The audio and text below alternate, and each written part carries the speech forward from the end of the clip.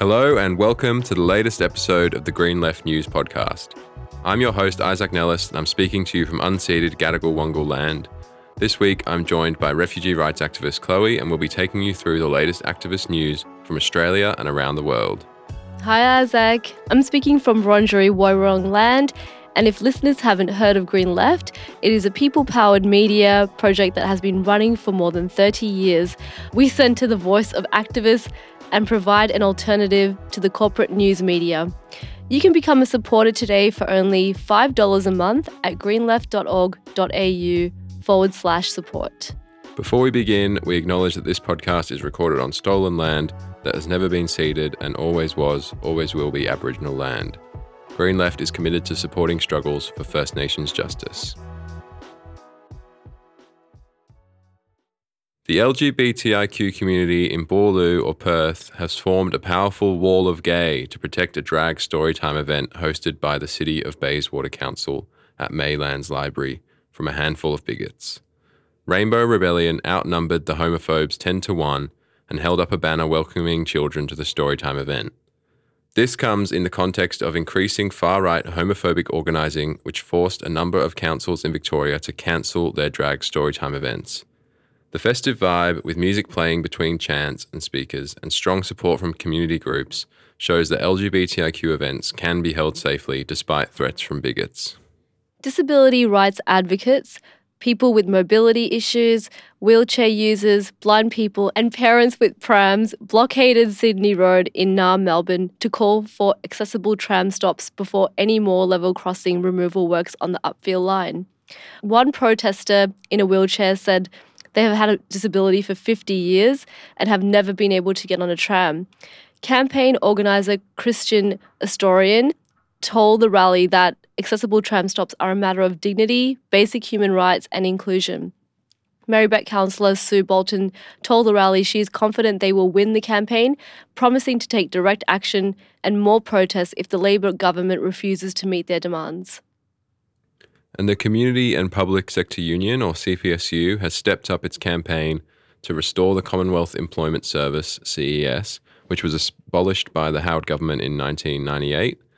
The CES was set up to help people find jobs and locate labour shortages, but has been outsourced to private and charity organisations, which has led to disastrous consequences. The CPSU said the time is up for the privatised, punitive and primarily for-profit employment services system. CPSU National Secretary Melissa Donnelly said at the Bring Back the CES launch on June 15 that the privatised system had created a toxic relationship with job seekers, wasted taxpayer money, and created huge profits for a handful of private providers who are failing to deliver. You can support the campaign by signing the petition at proudtobepublic.org.au/bringbackCES. And the Voice to Parliament referendum is set to go ahead within the next 6 months, passing the Senate 52-19 on June 19th. A handful of coalition MPs, One Nation, the United Australia Party and independent First Nations Senator Lydia Thorpe voted against the bill. The referendum will ask whether or not Australians want an Aboriginal and Torres Strait Islander voice to be added to the Constitution, one of the reforms proposed by the 2017 Uluru Statement from the Heart. A motion was put forward by Yamaji Noongar Woman and Greens Senator Dorinda Cox that the Senate endorses the Uluru Statement from the Heart in full and that the bill would not affect the sovereignty of any group or body. The motion passed with a slim margin.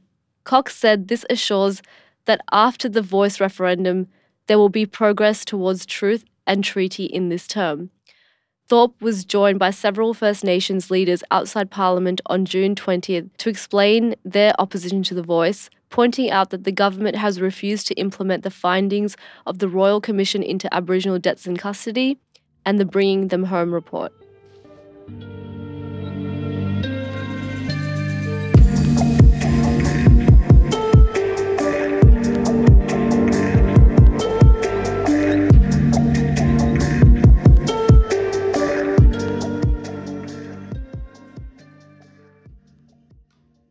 Blockade Australia has been coordinating disruptive actions across 3 major ports to protest Australia's lack of action to deal with the climate emergency.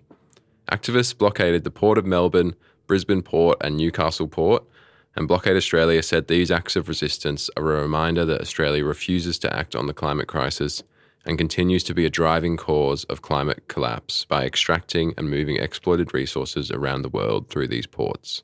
A spokesperson said that without mass organised civil resistance, Australia and its allies will not stop organising the exploitation of this planet. Several activists had been arrested. In more climate activist news, the No New Gas Coalition protested on June 17 against the Northern Territory government's decision to frack the Beetaloo Basin and set up a new gas hub at Middle Arm.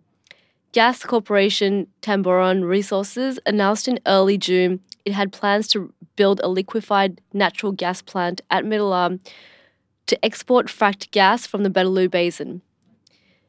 Climate Action Darwin said Labor wants to avoid parliamentary scrutiny because of the public backlash about it knowingly promising at least $1.5 billion to support the gas industry. The Central West Environment Council, or CWEC, has called on the New South Wales government to close production at Newcrest's Cardia Holdings gold mine near Orange to protect the community from toxic dust poisoning water tanks. Toxic dust has been blowing off the Cardia mine's evaporative tailings dams since a collapse in 2018. Multiple personal blood tests show evidence of dangerous levels of metals. The pollution is reported to have spread up to 50 kilometres across the region, and high contamination levels have been found in drinking water tanks. 83% of the water samples contain lead, almost 30% of which were 10 times higher than safe guidelines. Other materials found included nickel, arsenic, cadmium, and mercury. There are no filters on exhaust fans at the mines, and CWEC has called on New South Wales Environment Minister Penny Sharp to halt dangerous mining projects.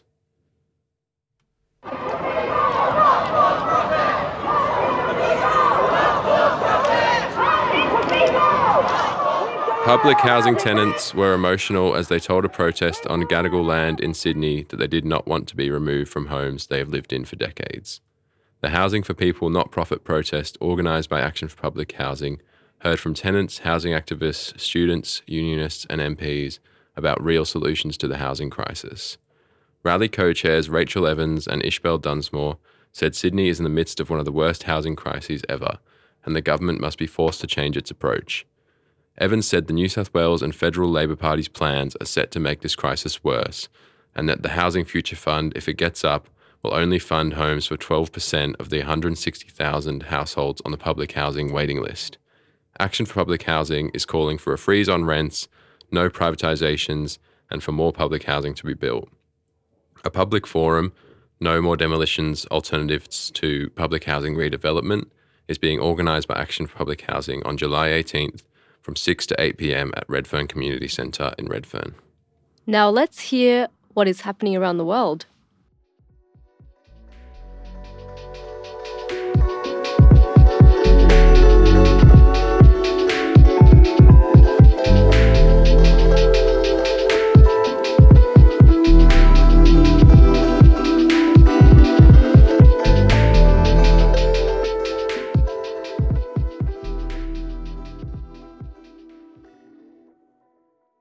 A devastating shipwreck off the coast of Greece on June 14 has left hundreds dead in one of the worst tragedies there's ever been on the Mediterranean Sea.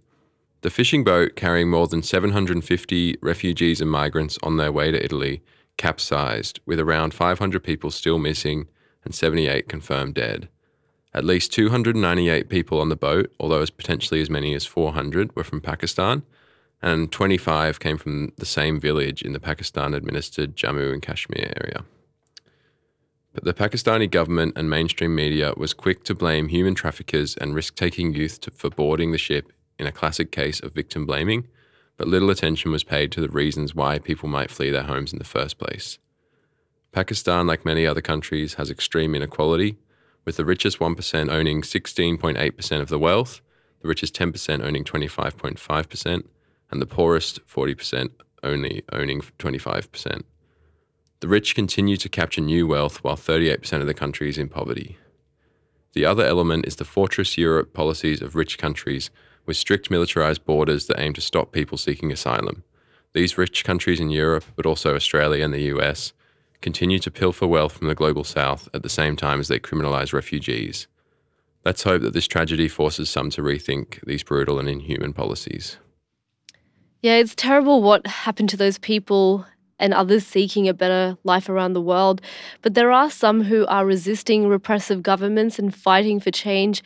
And I was fortunate enough to speak to Burmese educator, academic, and human rights activist Mongzani ahead of his participation in the upcoming Eco-Socialism 2023 conference.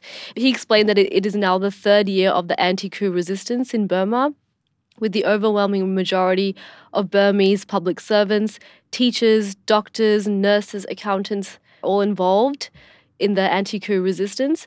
Zani said that earlier predictions that the Burmese armed forces were too powerful have proven false, and that the resistance movement is gaining serious ground. He said younger generations are unhappy with the regressive values in Burmese society and want change. He said the resistance had brought together many different ethnic communities, but had not done enough to include the Rohingya people, who are the victims of genocide by the armed forces in Myanmar. Sri Lanka is approaching the 1-year anniversary of the resignation of President Gotabaya Rajapaksa on July 13, following the popular uprising triggered by shortages of food, medicine, and fuel. 1 year on, the social struggle continues, and while the economy has recovered slightly, 7 million people out of a total population of 22 million are in poverty. Hospital, school, and rail unions, along with middle-class professionals, staged numerous strikes in March against a rise in income tax. They also demanded lower bank interest rates in a context of rising costs of living. The protesters highlighted the burden borne by workers while government corruption continues.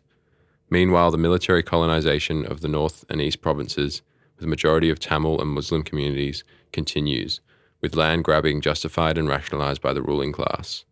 Parliamentary elections have been postponed, and the government is trying to suppress dissent and protest, including introducing new laws to clamp down on progressive media and so-called anti-terror laws. The popular protests of a year ago have sown the seeds of resistance, and the galvanisation of these disparate protests into a broad counter-movement remains a key challenge for activists engaged in the struggle for democracy in Sri Lanka. So you can find all the stories we talked about today at greenleft.org.au.